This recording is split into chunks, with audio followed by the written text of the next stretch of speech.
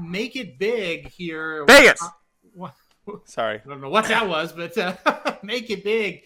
What do you think? Can he make it 4 for 4 in this spot? I was trying to yell at my dog, and I thought that I'd muted it. Sorry, he's yelling in the background.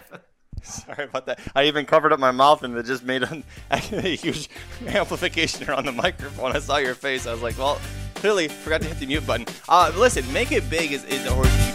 There were these two racing dudes named Aaron and Jared who had advice on racing and they wanted to share it. Started a website where players go to see all their picks. The goal was make the fans some money and to cut down the risk. They put the plan into motion and at first it seemed silly. Make a website where the expert picks are freer than Willie. From a racetrack veteran to just a beginner, there's one place that you want to go to find you a winner. As a matter of fact, I want to hit the exacta. There's only one site that you'll keep coming back to. So next time that the horses all line up at the post, make sure you use the website that'll win you the most. Whether Churchill, Oakland, Gulfstream Park, Saratoga, and all tracks in between, there's only one site to go to. When it comes to your racing needs and all of your bets, plus it's got a catchy name that no one ever forgets. RacingDudes.com for all of your needs. RacingDudes.com for all of your leads. RacingDudes.com for all of your bets. RacingDudes.com as good as it gets. RacingDudes.com for all of your needs. RacingDudes.com for all of your leads. RacingDudes.com for all of your bets. RacingDudes.com as good as it gets. What is up, everybody? Welcome to Blinkers Off. Pretty good show today, guys. If you notice, Jared is not here. He's on kid duty this week. But I've got a special, very magical, very nice guest. Magic, how are we? I'm good, thanks. I got to set up my lighting here as I go through puberty. My light broke, so I'm literally just got to turn on the flashlight on my phone I don't look completely dark. Although if I do this, then it actually is kind of like Jared's here. You can't completely see anything that's happening right here because of the lighting situation. So yeah, no, happy to be here. This is gonna be a fun show. I haven't been on Blinkers Off to do this in a while, but it's nice to not be hosting a show. I can just sit back and drink. Well, yeah, there you go. Now, what have you got? What is that? Rum and Coke. Rum and Coke. Have Captain you been drinking Coke, since 8 o'clock in the morning or just since 4 minutes ago? It's 12:04, so I didn't want to feel like a lush. So I waited till noon. You waited till noon. Okay, well that's good. Well, because we do have a lot of business to get to. We do. At the end of the show, we'll dick around like we always do. But before we do have business to get into, we got a big weekend of preps. Really, the Sam F. Davis and the El Camino Real. Going to be two good races. At Tampa Bay Downs and Golden Gate. We'll go over those. We'll also go over a couple of stakes races from Oaklawn Park. Yes, that's right. Oaklawn Park is back after getting all last week canceled. And we'll have a Kentucky Oaks prep to talk about as well. Before we do, though, Magic, I want to get your thoughts on last weekend's three big prep races. We saw some good performances, I think, in all three. Who did you like most out of those three races? Now that I've had some time to think and calm down.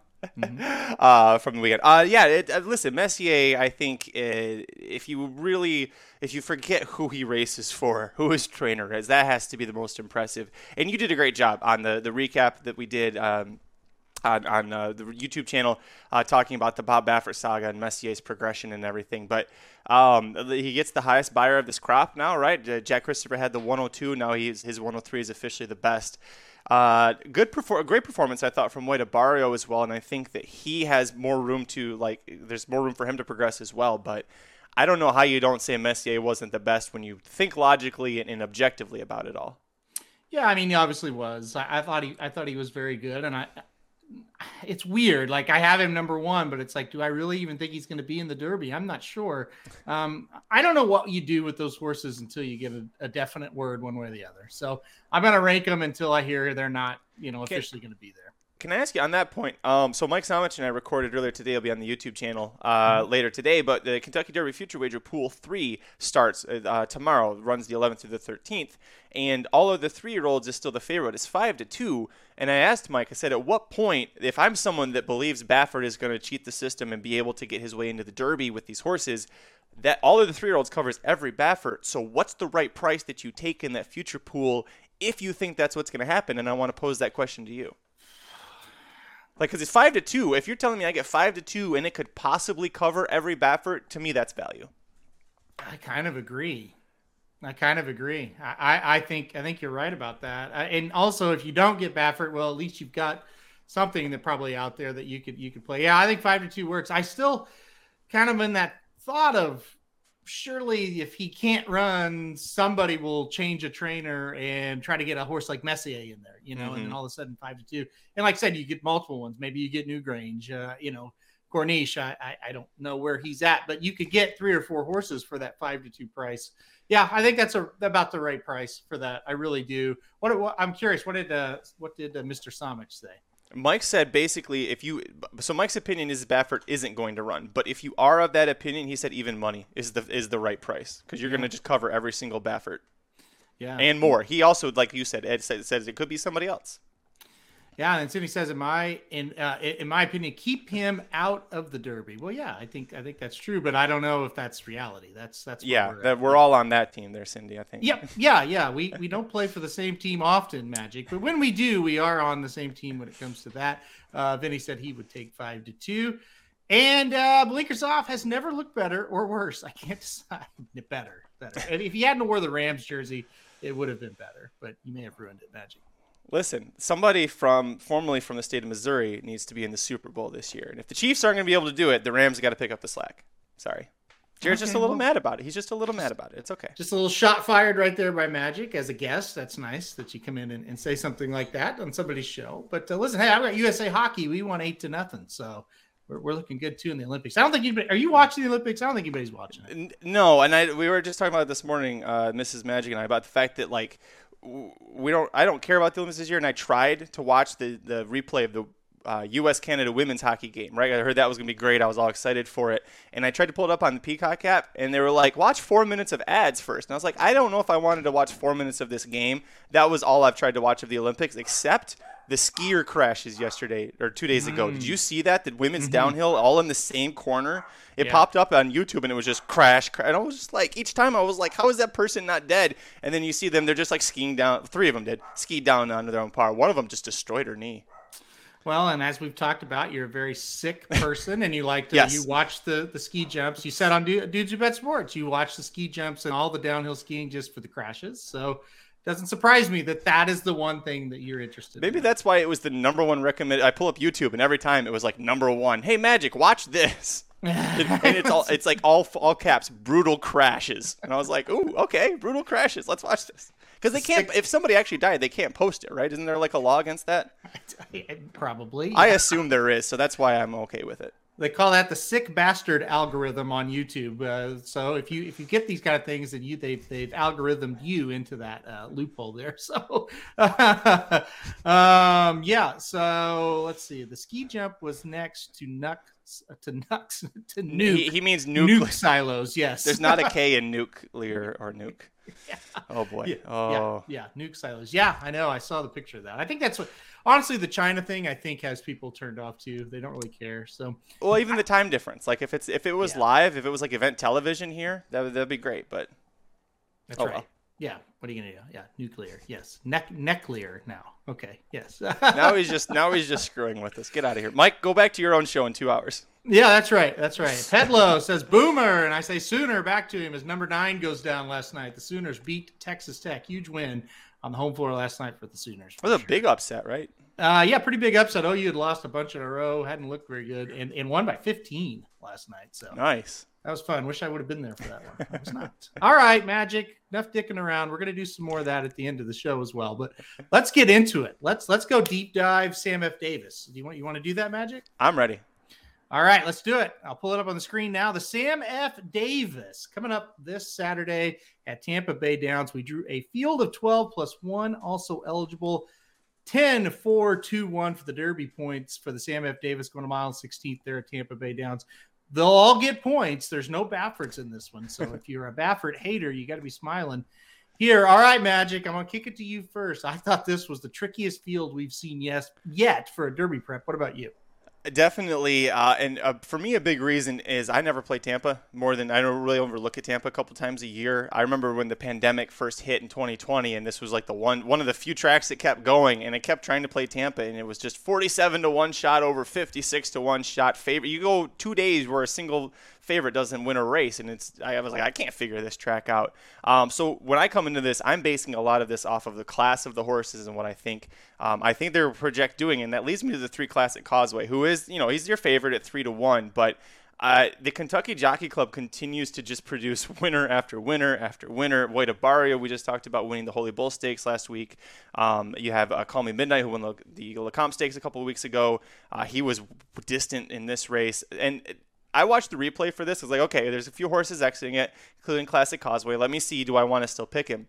And first off, how good was Smile Happy that night? Holy shit, that horse. If he returns, I mean, at 80% of what he was in that race in his in the Risen Star next weekend, that's going to be crazy. But yeah, I went with Classic Causeway on top because I thought that not only did I think that that race is producing a lot of good horses, I thought that he had the best race in the Breeders' Futurity. And if you remember that race, the mile 16th at Keeneland, it's a real quick run to that first turn, and he was way out in the 13 pole.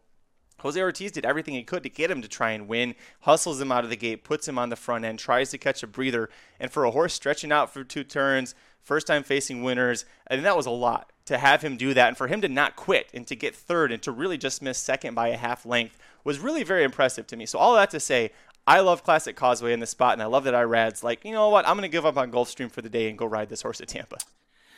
I'm with you. I put Classic Causeway on top as well. I think a lot of people out there are trying to get a price in this race. I've seen it a lot, and we'll talk about a few. I don't think this is a race you got to go short in. I think this is one we're going to have to use a few, and we'll talk about some. But I think what you said about Classic Causeway is right. And listen, if you're paying attention, the number one factor has to be the Kentucky Jockey Club and the way that race has come back. Now, you have Classic Causeway, and then you also have the number 9 Howling Time coming out of that race. So you have 2 coming out of that race to this one.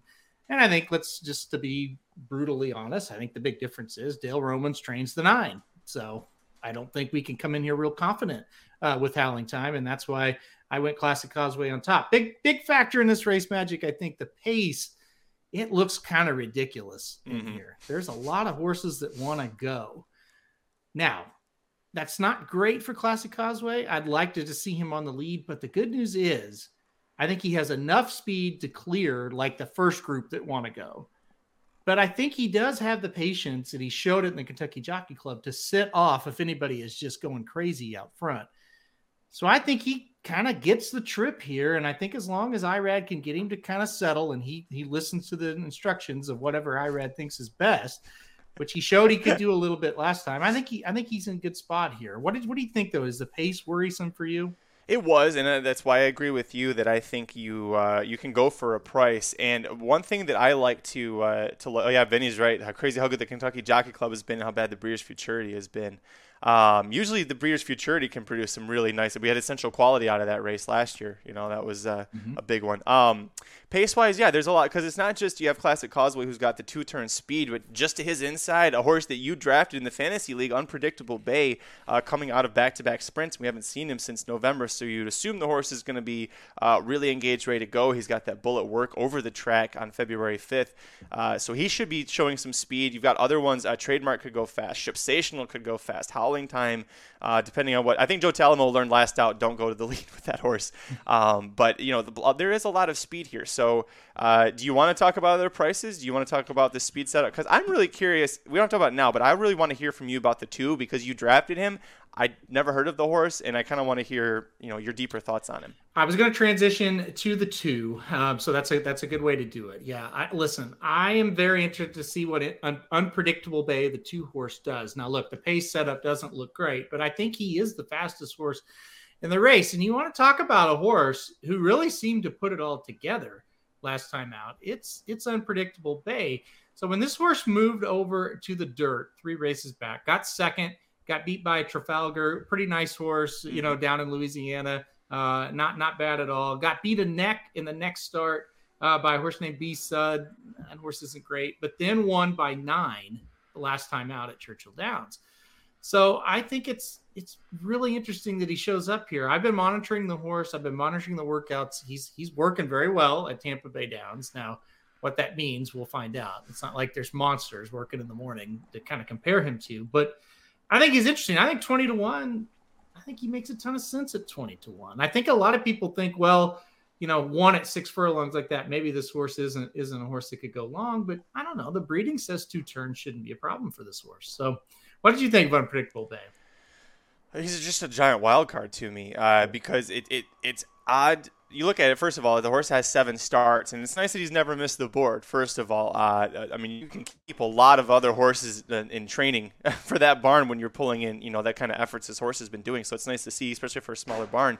But, starting on synthetic and then trying to do turf and then, finally trying dirt, it's like, okay, that worked. And yeah, you beat Trafalgar, who was a great horse in that spot, but he's just a wild card. I don't know what he's going to do, and I do like that he's got the works over the Tampa surface. For me, Tampa can play, in my opinion, pretty quirky. So if you find a horse that likes it, try to ride that horse. And so that kind of, with some of the other horses that I was going to use in this spot, was where I was leaning. I would use the 2 if I was going multi-race wagers, partly because of, I know how much you like this horse, his prospects, and I'm like, I don't see it, but I know Aaron sees something in this horse, and because of that, leaning on someone who's, admittedly smarter than I am at this a little bit, I'll throw this horse on, especially at 20-1. I think a deep ticket is where he belongs. I don't have any huge plans for this horse to win this race and go on and win the Kentucky Derby, but I do think he's mildly interesting. Okay, now what about the 2 horses at 12-1 for Mark Casse? I think they're big time players in here. I'm referring to the number 4 Golden Glider, who won an allowance over this track last time out at 1 mile and 40 yards, and then Volcanic, who broke his maiden last time out at Gulfstream Park, running 1 mile. Both got decent speed figures for those efforts. What do you think here? The 4 and the 10, they're both 12-1. Like I said, they both kind of come from out of it. Pace could set up for these 2. What do you think about the Casse runners? I do like them both in here. The 4 Golden Glider, I think, this is my second pick, and it's the one, if you're watching the YouTube feed, it's the horse that's in the background here. So he's undefeated, and you're like, okay, so he wins at Woodbine. Remember, I'm on the 16th at Woodbine because of how long that track is. It's like Belmont. That's actually a 1-turn race. So he makes his 2-turn debut at Tampa, and it's a midweek optional claiming race, and there's 5 horses. And you look at that and be like, okay, whatever. Guys, this is the race Emmanuel was supposed to be in. He was going up against Emmanuel, wasn't he? Yep. Yeah. Mark Casse said, oh, I know Emmanuel's going to that race. A lot of people knew Emmanuel was going to that race. I'm sending this horse there. And then Emmanuel drops out. He wins for fun. That, to me, said as much about what he did on the track as anything, is that Casse was like, okay, I'll go face you, 6-horse field Emmanuel. So I really love him in this spot. Gallardo is an extremely talented rider. If I'm playing Tampa, the first rider I look to see where he's at is going to be Antonio Gallardo. So I love him here. Volcanic's interesting because actually on the Magic Mike show later today, we're covering the Gulfstream Park late pick 4. The horse that Volcanic beat by a neck, Charge It, is a 6-5 favorite in the race starting the pick 4. And Mike and I, a few minutes before you and I went live, were having a debate about that horse and our opinion. So we're very divisive on that. But Mark Casse likes to do this with horses that he has high opinions of, where when they're 2, I don't care if they're a maiden. If they're good enough, I'm throwing them in a stakes race. And the horse almost breaks his maiden at second out behind Midnight Worker and Bourbon Heist and goes straight to a grade 1 race. And it's like, that's crazy. That's ridiculous. It doesn't work out. But the fact that Cassie's showing the faith then wheels him back, and Edwin Gonzalez is a jockey that Mark loves at Gulfstream Park, brings him over here to keep the mount. I think you've got to use these horses. I think one of these 2, I think, is going to really pop and challenge for that win there. Yeah, I think both of these horses are very, very interesting for Casse. Christopher chimes in and says Casse and Gallardo up at Tampa will be lucky. I did think that. I saw 12-1. I was like, yeah, that's not going to happen. But again, if you've been around this game long enough, and really it's only a year or 2, you need to see these trends and go, okay, that horse is 12-1. I know it's not going to be 12-1. So yeah, temper the expectations. I had him second too, Magic. I don't know. I think this horse just kind of fits the bill. I was really excited that day he ran. Yeah, that was the race Emmanuel had a fever and skipped, and now Golden Glider's here. So I'm excited for him. I think he's going to kind of be a lot of fun in this race. I think he'll make a run. It's just, is he good enough? All right, a couple more. Let's talk about before we move on to some rapid fire. Make it big here. Vegas. Sorry, I don't know what that was, but make it big. Making the start here, coming off of the Springboard Mile, is 9-2 for Saffie Joseph. Jose Ortiz aboard once again. He's undefeated. He's 3 for 3, Magic. What do you think? Can he make it 4 for 4 in this spot? I was trying to yell at my dog, and I thought that I'd muted it. Sorry, he's yelling in the background. Sorry about that. I even covered up my mouth and it just made a huge amplification around the microphone. I saw your face. I was like, well, clearly forgot to hit the mute button. Listen, Make It Big is a horse that you have to take seriously here. And I think that 9-2 is interesting. This is a horse I think the odds will go way down on because, first of all, he's undefeated. Second of all, we saw what Safi Josephs just did in the Holy Bull with White Barrio, with a horse that had missed 2 works going into that race because he'd gotten sick. And Safi had said he actually thought about waiting and going to the Sam F. Davis. And then he realized he wanted to Make It Big to go to the Sam F. Davis. It was like, we'll get a race in him. We'll put him in the Holy Bull. To me, that said that he thinks that Make It Big has got a very strong chance here. Safi also has a third horse, AP Secret, that's targeting the Risen Star. So the fact that he's trying to keep them all spread out, this horse is undefeated. He hasn't done anything wrong. If you don't want to play him to win, I understand, but I don't understand why you would be completely against him, especially at 9-2. I'm a little worried about the horses that have come back, right, out of that race, the Springboard Mile.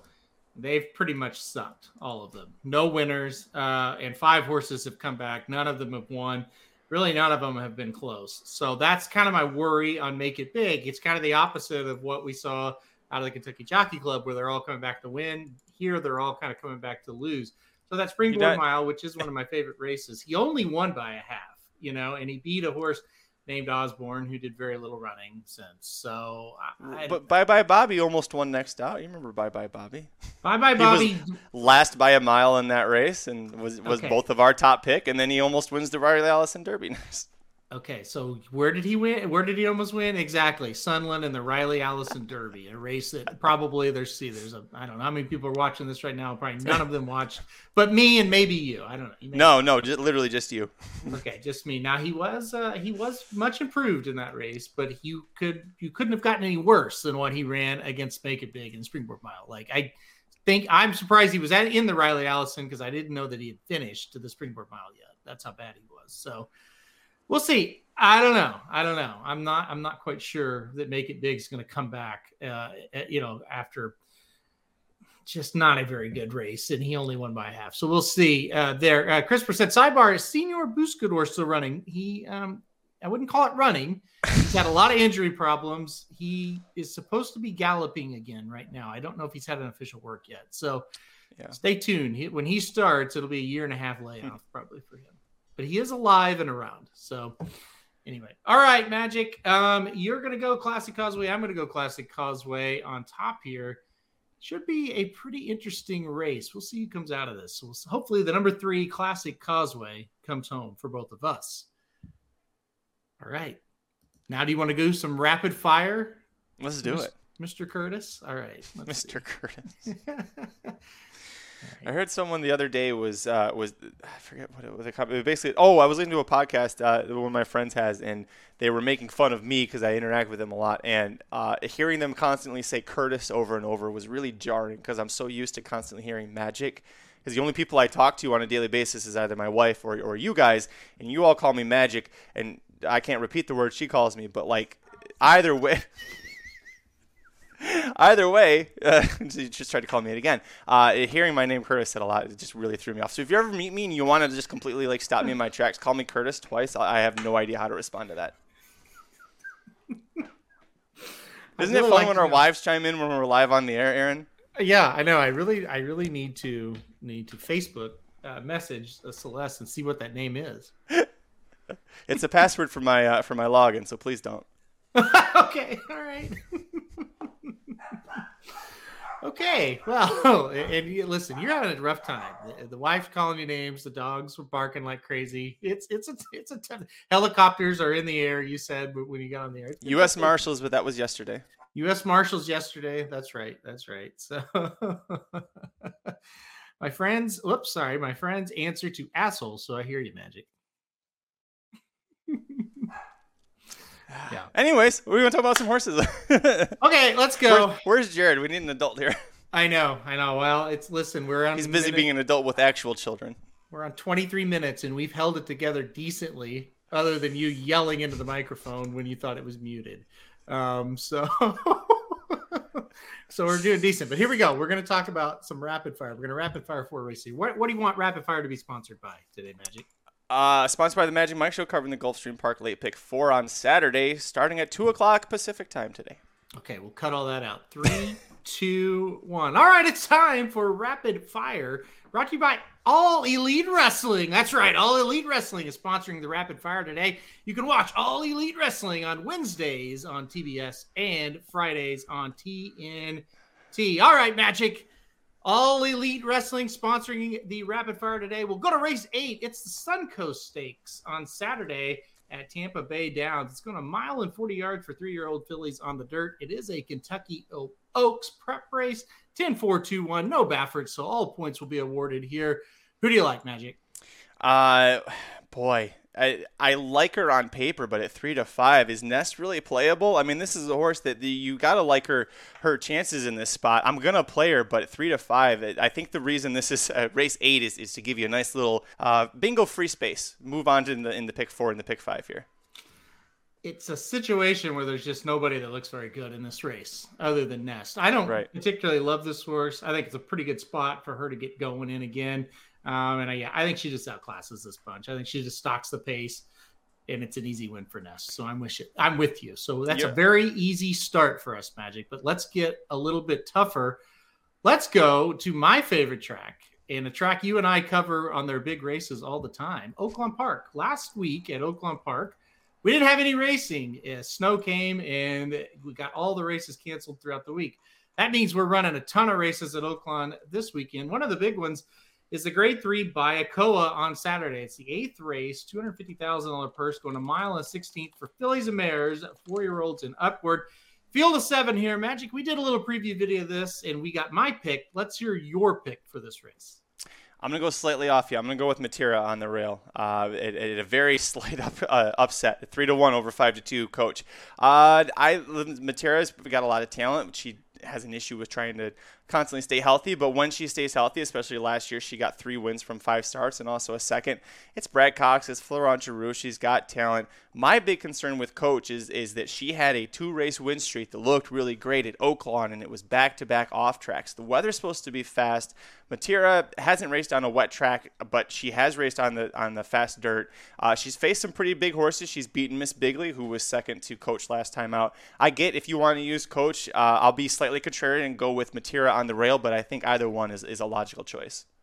Yeah, Matera, the daughter of Miss Macy Sue, who has produced some great horses, including Liam's Map, and including Not This Time as well. So Miss Macy Sue, an incredible broodmare. And, of course, this horse by Tappet. Matera hasn't quite lived up to the Liam's Map, Not This Time, but still a nice stakes horse in her own right. Yeah, I went Coach on top, the other Brad Cox runner. I went the opposite way. Like, I didn't really care that the races were muddy and sloppy. I just think this horse had a lot of talent, didn't really show it last year, never could really put it together. Even though she made the Oaks, she really wasn't a factor. She really didn't win any huge races last year. Come back this year, 2 for 2. Well, I mean, December 17th, I'll count it as this year. And then last time out won the local prep for this in the Pippin. So I think this is the next logical step. I really like Coach here as well. I got to ask you one more horse, though. Queen Goddess, a horse that comes out from your neck of the woods. Santa Anita won the American Oaks, which was an off-the-turf race last time out at Santa Anita. What do you think about Queen Goddess coming to Oaklawn and staying on the dirt for this race? I think they're taking a shot. I think they want to see what she can do because she wins the American Oaks, like you said, but it's off the turf. You beat turf horses, so you're really not sure what was in there. She has talent. We saw what kind of ability she had on the turf, but this feels like if you want to take a shot at the older filly and mare dirt series at this point of the year, Oaklawn's where you need to be. It's not California. It's not Florida. It's sure as shit not New York. You want to be here in Oaklawn. You want to aim for the apple blossom. So to me, this feels like McCarthy going, let's see what we've got. If we've got somebody who can handle the dirt, the Breeding Empire maker, Lemon Drop Kid, leans turf but should be versatile. If she runs well, great, we go for it. If not, we go back to California where we know she's going to be the queen on the turf there. Yep, I think you're right. I think it's just a good spot to give it a little bit of a shot here. I also like Jilted Bride a little bit as a price underneath. So maybe use that horse underneath. That's a pretty consistent one. All right. Magic, let's go on, though. And I think this is one of the best races of the weekend, if not the best. It's a lot of fun. It's the Razorback at Oaklawn Park. Same card on Saturday. It's going to be race 10, the Razorback, 1 mile and 16. This time for the males, 4-year-olds and up. Like I said, a grade 3 race here, a good field of 9. It's like favoritism is the number 3 Lone Rock, a horse that has won, I think, 9 of his last 11 starts. But he shortens up in distance today. A lot of decent runners in here. Magic, where are we leaning in the Razorback? I am going to go with an old favorite of you and I. That's the number 4, Rated R Superstar. Listen, this horse last night, we covered the 5th season stakes in the preview for RacingNews.com, and this horse was not – I called him out because I love his name, but really didn't. Yeah, Chris, you're right. McCarthy's numbers are pretty good. McCarthy doesn't ship, by the way. He doesn't ship just to lose races. Like he only ships to Gulfstream, for example. I think he's 2 for 4 at Gulfstream. One of those is the Pegasus. So anyway, with Rated R Superstar, the 5th season was not a spot where you or I thought he was going to win.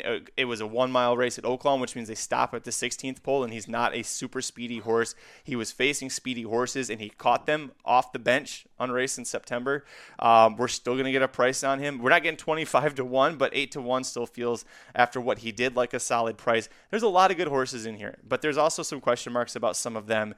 The Rated R Superstar, he showed in the 5th season to me that at 9 years old, we're still going to keep going with it. So I'm going to ride with him. I can't hate this guy. I just love him too much. I can't hate on him either, but what is that saying that Samich has about weddings and funerals and all that jazz? Some sort like that. Yeah, don't. If you didn't attend the wedding, don't go or pay for the wedding. Don't go to the funeral. If you didn't take the horse at the long odds, don't take him at short. I think that's where we're at. I think last time was the wedding. This time's the funeral. If you look at this horse's past performances, he does have trouble putting together back-to-back wins. Now, he was trained by Kenny McPeak for a long time, so that's part of the reason why. But anyway, I do think this horse, I think he'll run well. I think it'll be one of those, damn, he ran well and he got second or third. I just think there's better horses this time around. There are good horses. I will counter that he did beat Plainsman 3 back, a horse that I know that you really love in this spot. Also with Rated R Superstar since he left McPeak. The horses that beat him, Silver State twice at Oaklawn, that's where he loves. Mystic Guide beat him. Plainsman did beat him. Knicks Go. And then Popular Kid was in this race, but I'll forget about that. But other than that, the horses that beat him are grade 1 winners, or grade 1 horses. So other than Plainsman. So to me, the fact that he also has beaten Plainsman, beat him 2 races after losing to him, I'm going to take him at what I think is a good price. But also, that's no shot at Plainsman or Promise Keeper, who I know you like both of those guys. I was going to say, yeah, I've been debating back and forth. I've had Plainsman on top for a while right now, and I think I'm going to keep it, though. I'm going to go Promise Keeper, so I'm going to flip my pick a little bit. The more I think about it, I just really like this horse. You know, he was starting to come on last year, got 4th in the Ohio Derby, which was a pretty good race. Mass Parade, King Fury, Keep Me in Mind. Those are good horses that he got beat by, and he hung right in there, only lost by a length. I think he's getting better. I think he'll be better as a 4-year-old, and I think it's a really good sign off this layoff that Pletcher sends the horse to Oaklawn to run in this spot. I mean, there's 100 different spots you would think before you would think the Razorback for this horse. So a lot of confidence, I think, shown by Pletcher. I'm going to give Promise Keeper a shot here. I also like Plainsman a little bit as well. You know, if you watch the Cigar Mile, the preview video we talked about Plainsman and how he could hit the board at a big price, and he did. He got 3rd at 19-1. So a little bit better spot for him. He's been beat by some pretty good horses.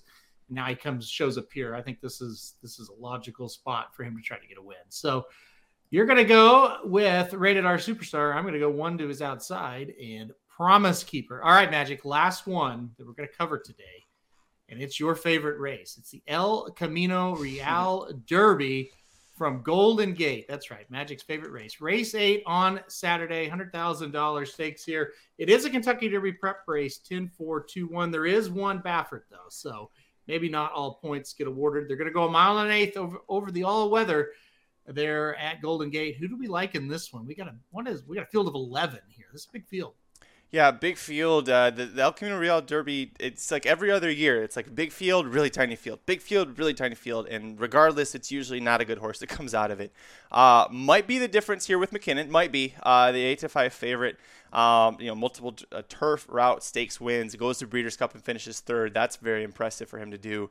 The dirt, we tried it in the Sham. That didn't work, so we're going to come here and try and get another stakes win. There isn't a lot as far as the Turf Stakes Series goes in California, that Doug O'Neill's like, we got to win this one. That's going to really make him look better as a stallion. So they're like, let's go here. What can we do?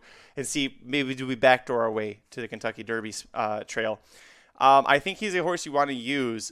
I really like the 6 Boise as well. Jonathan Wong, king of the synthetic, up at Golden Gate. The horse has made one start on synthetic, at Golden Gate. Wins the Gold Rush Stakes. There was a lot of speed, a lot of cheap speed in that race. He was able to come from off the pace and chase them down. He's a son of Temple City. He's a grandson of Dynaformer. Dynaformers they can run all day, so I don't mind this horse trying a mile and eighth, which, by the way, we haven't really talked about that. We're going a mile and an eighth, and like 9.5 of these horses don't want to go a mile and eighth, I don't think. There's a lot of cheap speed that sets up a lot like the Gold Rush. We're getting Evan Roman back aboard, who was aboard that day.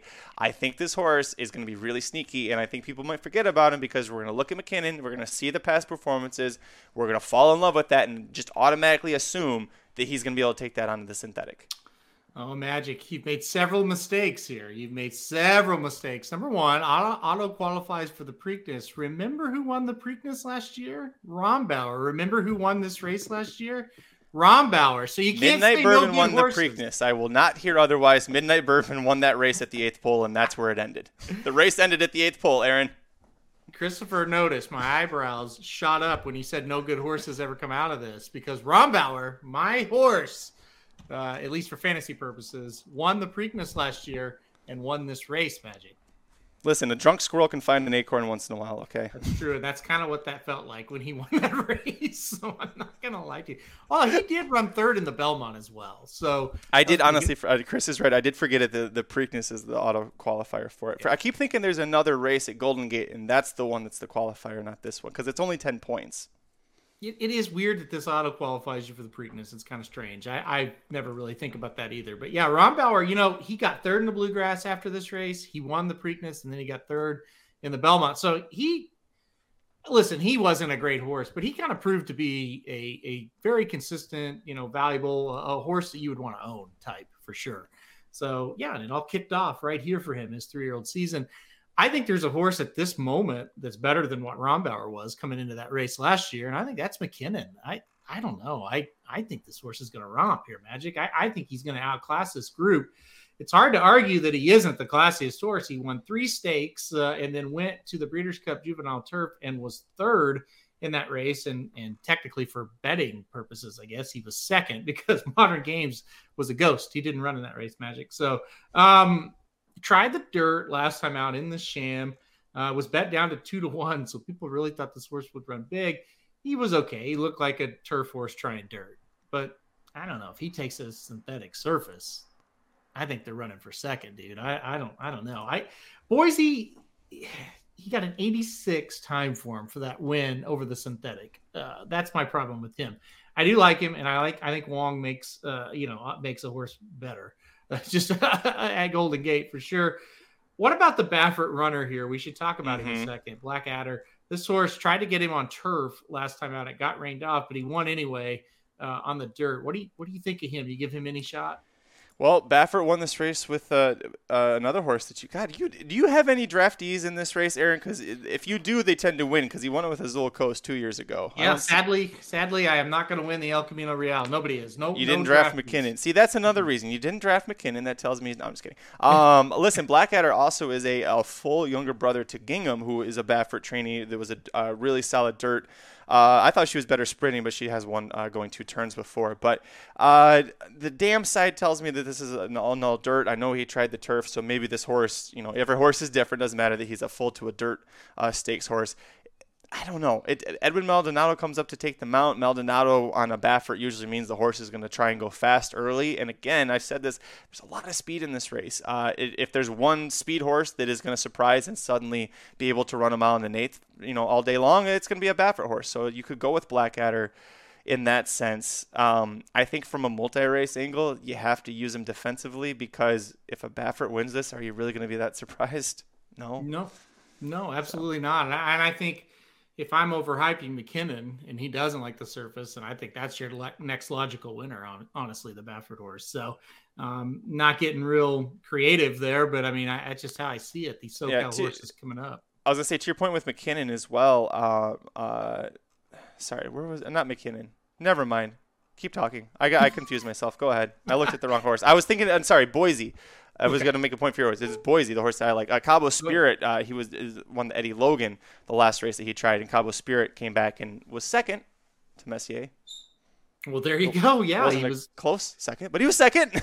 He was very close. If Messier would have fallen down and stayed down for a few seconds, then that horse could have won the race. So that's maybe more than a few seconds, but probably 10 or 12 or 20 or a minute. So okay, all right. I forgot to ask about Sam F. Davis, but I'll ask it now. We'll kind of wrap this up. But El Camino Real, any horse coming out of this? I'm not going to say Derby horse, but will any of these horses make any kind of impact at any of the Triple Crown races down the road?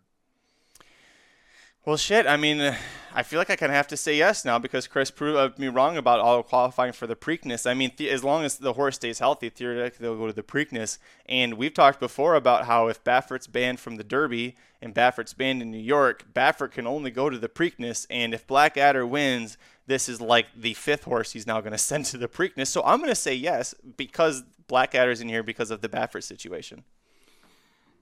I'm going to say no. I don't think so. I'm going to go back to no, even though I gave you shit about it. It's very rare that a horse comes out of this and does much. We'll see. I think McKinnon has a lot of talent, but again, that dirt race wasn't going to be good enough. So for Triple Crown purposes, I'm not sure. Okay, what about the Sam F. Davis? And I'll say Derby specifically for it because it seems to be a little stronger. How many horses do you think are going to come out of the Sam F. Davis and make the Derby? That's question one. And number two, do you think anybody makes an impact on the Derby out of that race?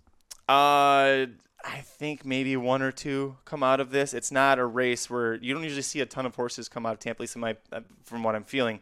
In recent years, you don't see too many of them come out of here and go forward. And a lot of these look like sprinters or cheap speed or they're trained by Dale Romans. So I'm going to say no. I'm going to say no impact. I saw Steve up in the chat earlier said over under the 9.5, finishing 9.5 place in the Derby, the winner of this race. I'll say under because I think, there it is, thank you. If anybody comes out of this race, my most likely candidate, maybe yours, is going to be Classic Causeway. And with his running style, I think that he ends up, he tries for about a mile and then they come off the turn at Churchill and he just steadily kind of fades. And that's the trip that I see him getting there. Yeah, I don't think anybody will make an impact out of this either. I could see a couple making it. Dale Romans, say what you want, but he'll give Hallingtime 6 chances to try to get there. And Romans usually can get there with 1. So maybe this is the one for him. I think Classic Causeway, he's in the mix. We'll see what happens. And then Cassie may be able to get one of these runners here as well. So there's a few I think that could, but overall, I don't see this, making much impact for the Derby, but it is a pretty good betting race, and that's the good news as far as this one goes. Okay, I have one more question before we start to mess around and talk about the Super Bowl and wrestling and all that kind of stuff that nobody wants to hear. So that's why we talk about it, obviously. But anyway, as far as the Derby goes, this is how I see it. You've got Messier, but he seems to be way ahead of everybody, but it's Baffert and we don't know what's going to happen. And then all the evidence that's starting to pile up, I should say, says Smile Happy is the next one because of that key race in the Kentucky Jockey Club. But now Smile Happy is going to go to the Risen Star. That is going to be pretty darn tough. You've got Call Me Midnight, you got Epicenter, you got Papacap, Zandon for Chad Brown, I should say, is supposed to be there. Really tough race for a comeback. You got the McPeak angle, which we don't have a lot of confidence in this guy. What do you think is going to happen with Smile Happy in the Risen Star? God, I could see him hitting I don't know. Realistically, I'm going to say 3rd or 4th, and it's going to sound like I'm trying to be a heel for fantasy, but I'm not. I really think that it's setting up so much that he's going to come back that it's almost impossible for him to. The only way he meets the expectations that are being set, especially if Classic Causeway wins the Davis this weekend, he's going to need to win by half the stretch at Fairgrounds for people to be like, yeah, that's the Derby horse. If he wins by a half length, I don't know, man. He almost got beat. So there's going to be some question marks in there. I do think, especially if Classic Causeway wins this weekend, he becomes an unplayable price in the Risen Star. I don't see how he is not an unplayable price the way that race just keeps coming back. It's just the Risen Star move is odd to me Like, that's not where I would send one unless I was based there. Would you save him for the Fountain of Youth? Because to me, it sounds to me like McPeak is trying to time it for the Derby to be the third race for him. Yeah, and I think that is what he's doing for sure. But I just wouldn't go to Fairgrounds unless I had a horse that had been, training there, running there. And don't take it as I hate Fairgrounds. That's not what this is at all. Right. I like Fairgrounds. It's fine, but it's a long stretch. It's a different surface. I would send one there if I didn't think they were good enough to compete at the circuit that I'm at, unless I'm at Fairgrounds. And obviously I would run there. So for Smile Happy, definitely his best 3-year-old to go on the road to Fairgrounds. I just think it's interesting. I would think the Rebel would be a better option. The Fountain of Youth, like you said, but maybe the spacing isn't quite right. What about, the Davis this weekend? That I don't know about Tampa either. I probably wouldn't send him to Tampa. Actually, I'll take that back because that's a weird surface. But yeah, I just wouldn't ship him out of town. And then Fairgrounds looks like it's going to be good again. It was really good last year, and I think it's going to be good again. I don't know. It's like, what if Classic Causeway wins? And it's like, wow, Smile Happy is going to be like even money in this race. I'm not sold that he's going to win because of the guy training. Am I being too critical? You're asking me if you're being too critical after what I said about Romans last week? No, you're not being too critical. No, really, because I think for what we're talking about here, this is something that you have to factor in the human element, right? It's why with baseball, it's a little frustrating with the umpires, with the strike zone, where there's the human element. If you had like a robot doing it, you're going to get it right every time. There's that human element that kind of adds some spice and some frustration, and that's kind of what you have here. You have to know from history or learn from people like you who've been following this for so long that what is a trainer's tendencies and what usually happens along those ways. Like with Baffert, if you see a Baffert horse that's really solid running from last to first every race, that's not Baffert's best. Baffert's best run up front and they keep going.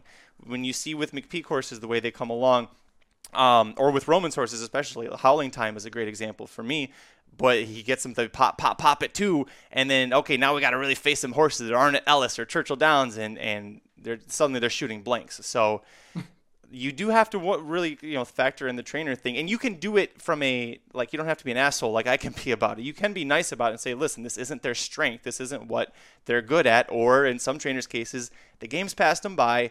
Stop sending $600,000 horses to them and expecting to win the Derby.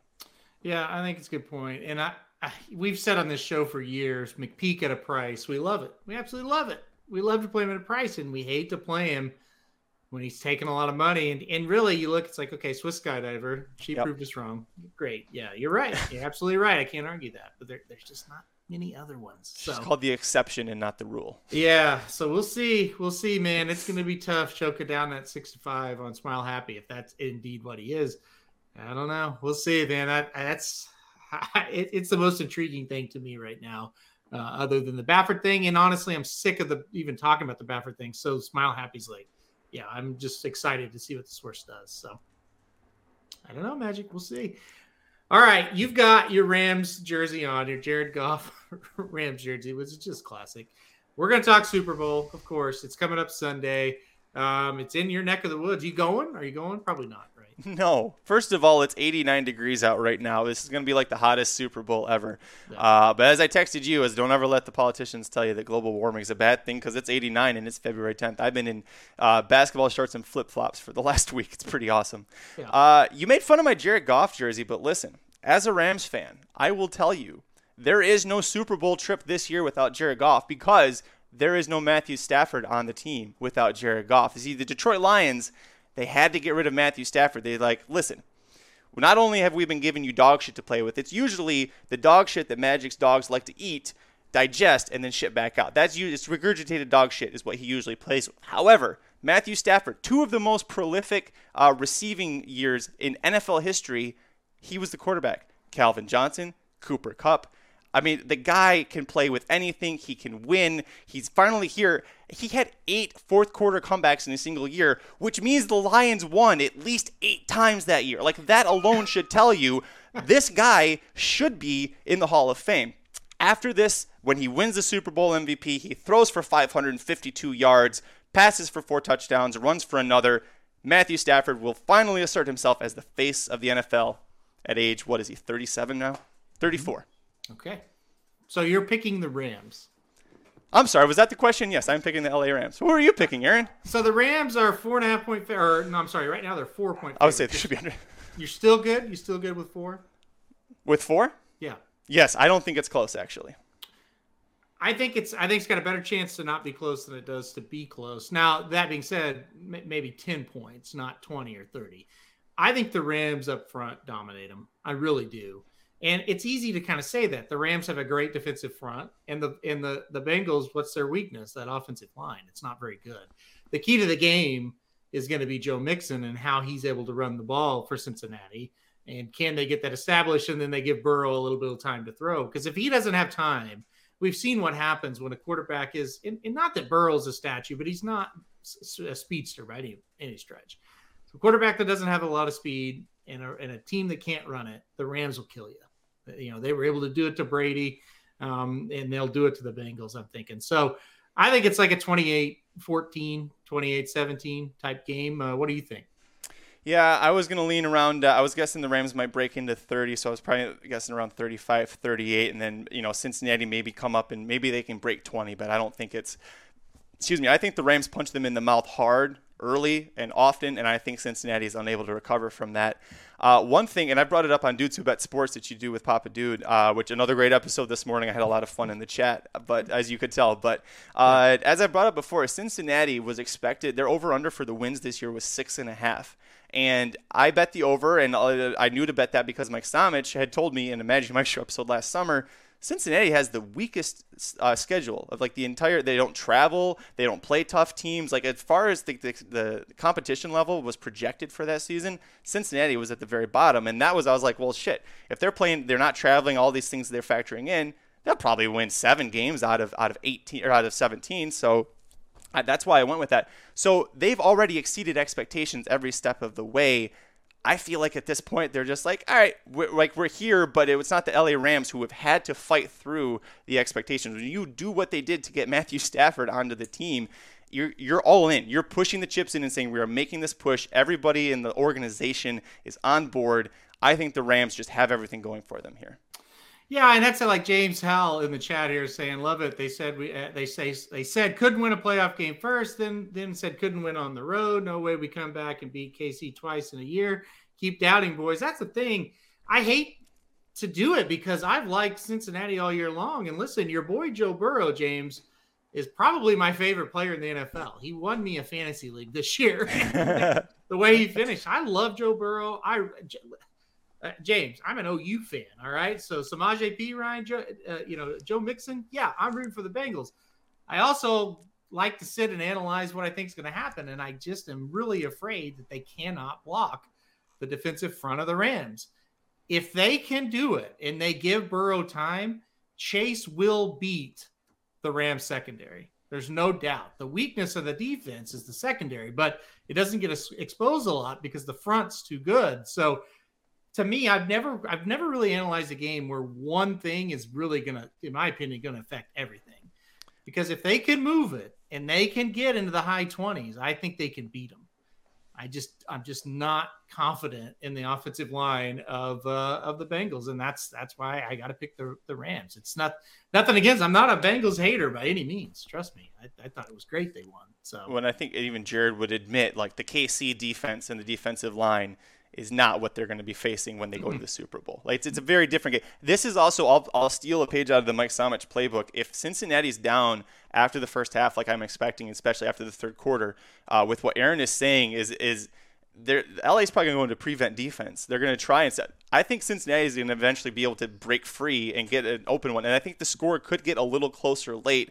I think Monday we're going to be sitting here talking about, man, the Rams, they just destroyed them, and the score will be one of those situations where it's closer because they kind of mucked up a little bit late, but it's going to feel like the Rams kind of dominated, and then Matthew Stafford and I will have not one thing in common, which is that we left Michigan for Los Angeles. We will also have championship rings, baby. Okay. Now, what championship ring is that? That is from the Lancaster Jethawks winning the minor league baseball Cal League championship in 2012. Well, that's great. Very good. Part of the organization. Thank you very much. There you go. You worked for them, right? I did. I caught foul balls in the morning when they were having batting practice. Very good. Very good. Very good. Steve says, Frat Stafford for the W, 27-24. Bengals +4. Let's go. Listen, I will say, like, betting wise, I'm with the Rams, even with -4 or 4.5. But as really my core is of being a Lions fan, almost the entire Lions nation, like when Stafford got into the playoffs and they looked like they could go to the Super Bowl, rallied behind him. So the whole city of Detroit is rooting for the LA Rams because they're going to feel like this was there. This is the closest, like between that, the halftime show that we haven't talked about, but with Eminem being there, this is really going to be a Detroit Super Bowl. We're not going to have a real one. This is ours. Okay. Well, listen, any way you can try to justify that, that's great. And for me, it's 2 for 1. Thank you very much. Do I get 2 Super Bowl rings? Is that how that works? You do have the no, it's not how that works, but you do have the perfect jersey for this weekend. So, all right. Listen, we're going to do one last thing. You can ask us anything for the next, let's say, 5 to 10 minutes. And I've got 3 questions here already. But for the next 5 to 10 minutes, if you're in the chat, just ask us anything you want, and we will answer it. We have to answer it. Okay, Magic? Are you ready for this? Yeah. Okay. This went really well the last time. Yeah, the first time we did this, we were on here for an hour. People are asking Magic the craziest stuff. So you can ask him or me anything you want, but you keep it to Magic. He'll have funnier answers. Magic. Okay, here we go. Jason Hummel kicks it off. Magic, do you plan on explaining how girth is an integral part of fantasy horse racing? I do. You'll have to tune into a future fantasy show for that one, though.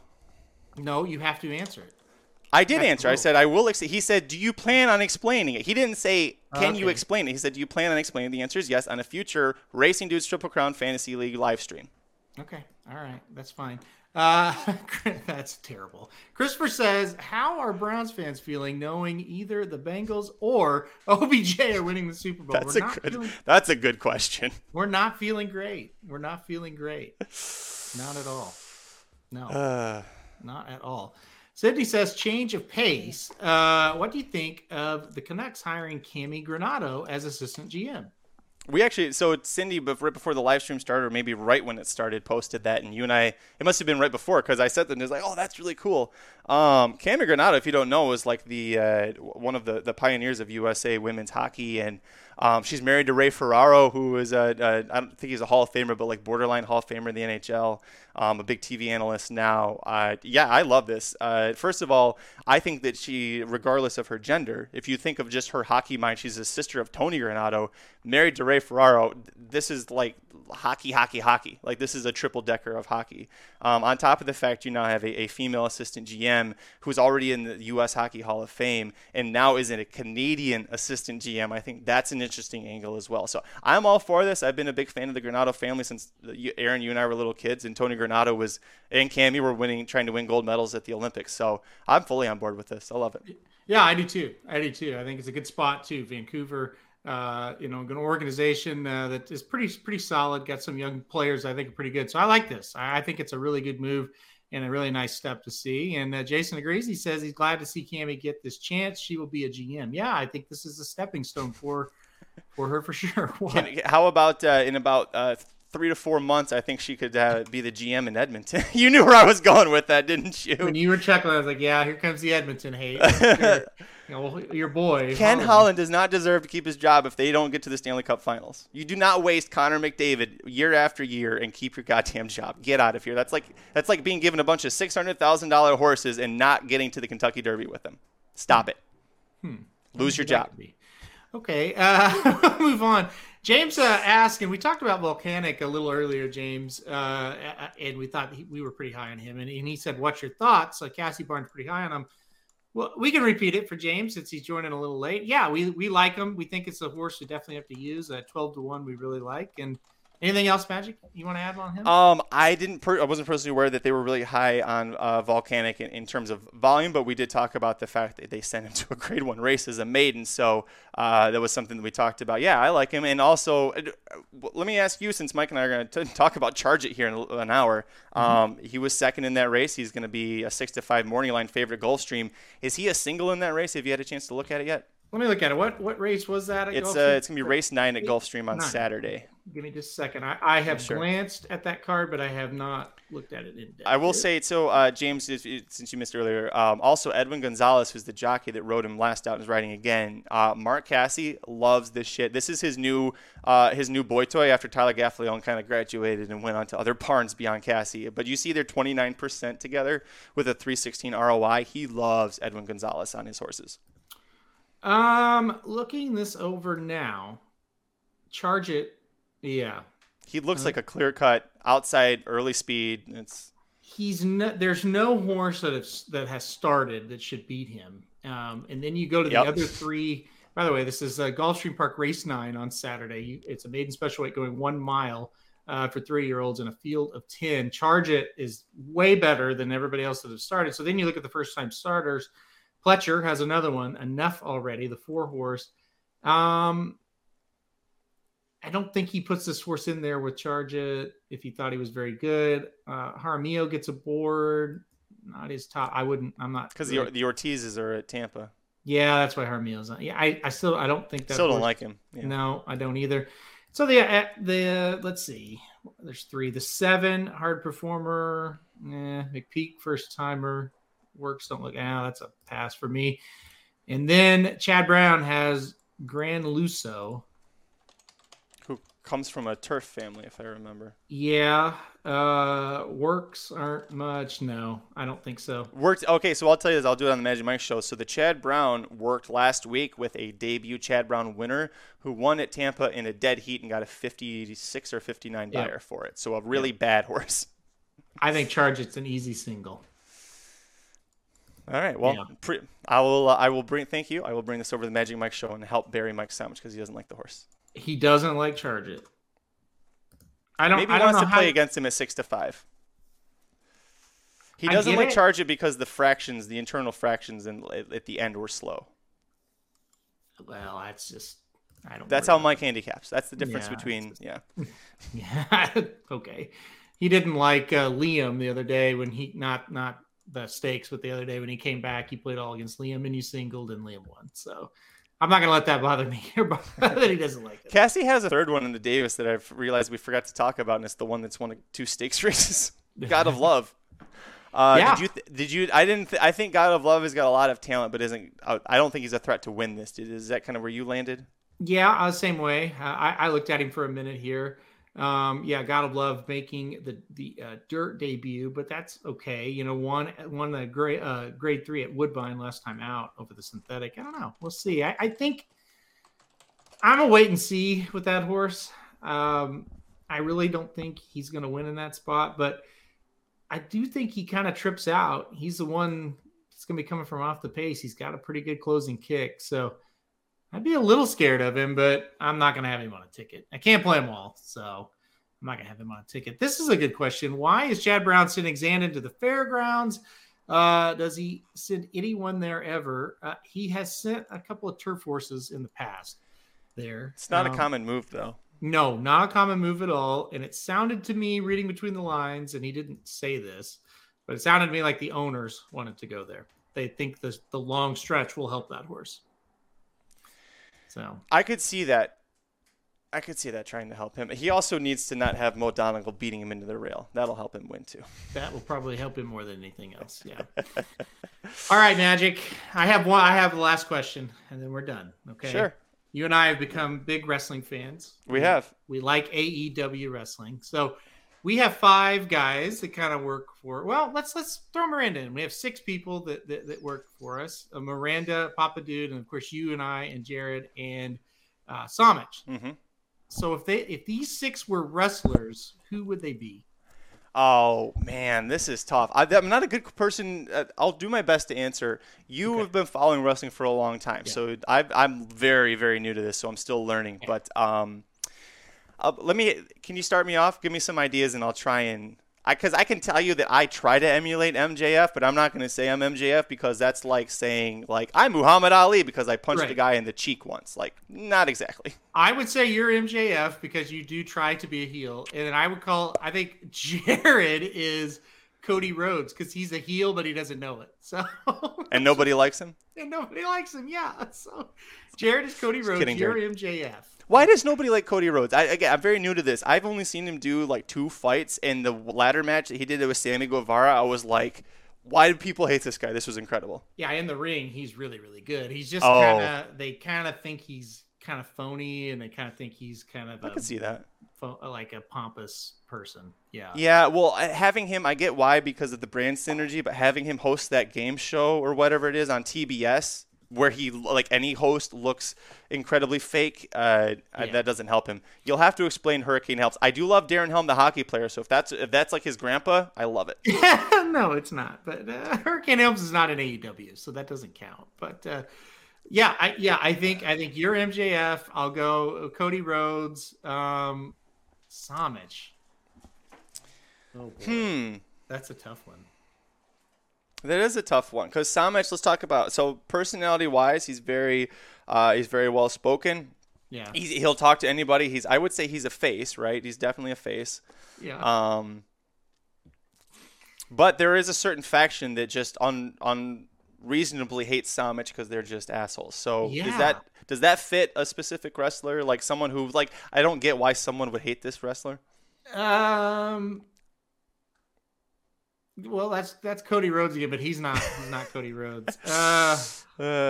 Jason's putting all these answers in, and I'm like, I don't think that's not AEW because I don't know that name. I'm trying to think of a good Samich. How about Adam Cole? Yeah, that's what I was going to say. Adam Cole. Mike Samich, baby. Yeah, Mike Samich, baby. You could please call him that on the show, please. Please do it once and just to see his reaction. I'm begging you. All right, Adam Cole. That's good. Miranda, classic wrestler, Miss Elizabeth, but she's dead, unfortunately. Jesus. Let's see. Miranda, is she Dr. Britt Baker? Is that Miranda? Maybe. Yeah. Dr. Miranda is Dr. Britt Baker, DMD. Yes. What's chiropractor? DMD. Yeah. I was going to say something mean. That's better. All right, so she's Britt Baker. I like that. Who do we have left? Oh, Papa Dude. Jason, it's A and W. Like no, A and W root beer. No, it's not. Stop watching. Oh, Jason's making a joke that he grew up and became an adult. That's what he's doing. Listen, Jason, some of us grew up and we now appreciate it because of the stunt work. That's why I watch. Some of the people that I love the most, like Dante Martin. I love how that guy's just literally just flying through the air all the time with his stuff. Although Keith Lee, a guy that weighs 390 pounds, should not be able to jump that high in the air. Yeah, I was going to say, I'm Keith Lee. No, just kidding. Papa Dude is either Jericho or Sting. What do you think about that? Sting. Papa Dude is definitely Sting because when Sting comes on screen, everybody's just like, oh, this is great. And everybody, they hand Sting the microphone. And everybody's just like, oh, he's going to say something. What's he going to say? And then Sting goes into his rant about Betty White, and then it's just one of the greatest things that you've ever seen is a promo clip being cut, and you're like, my God. And then the next week Sting comes back, and he I'm going to crush you bigger than this bag of Lay's potato chips. And he just rips it open and shoves the whole bag of chips in his mouth. And it's just, he's definitely Sting. Because he also, with Sting from a serious perspective, Sting is, the respected veteran. And he has someone younger that kind of makes sure things move along, but really everybody just cares about the respected veteran, what he says and does. If he's Sting, then I'm Darby Allin because Sting is Darby Allin. A decision I think would be popular in your household, if I'm not mistaken. Yeah. If I was Darby Allin, I would have a better life.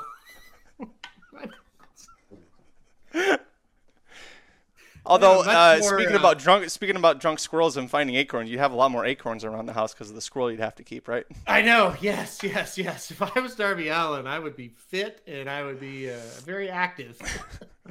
Sting still wrestles. He threw the guy through the table a month ago. That was crazy. Yeah, Sting actually looks very, very good still as far as wrestling goes. Yeah. So, okay, all right, we've gone far enough with this. I didn't know that we were gonna.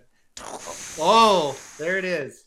Got the shirt. It came in right before the AEW show, like an hour before that. I'm going to tell, by the way, on the Magic Mike show, I'm going to tell the story about what happened. Or do you want to tell the story about the U.S. Marshals? Do you want to get out of here, or do you want me to save that for Magic Mike? Save that for Magic Mike. You got it. That show needs to be better. So save that for Magic Mike.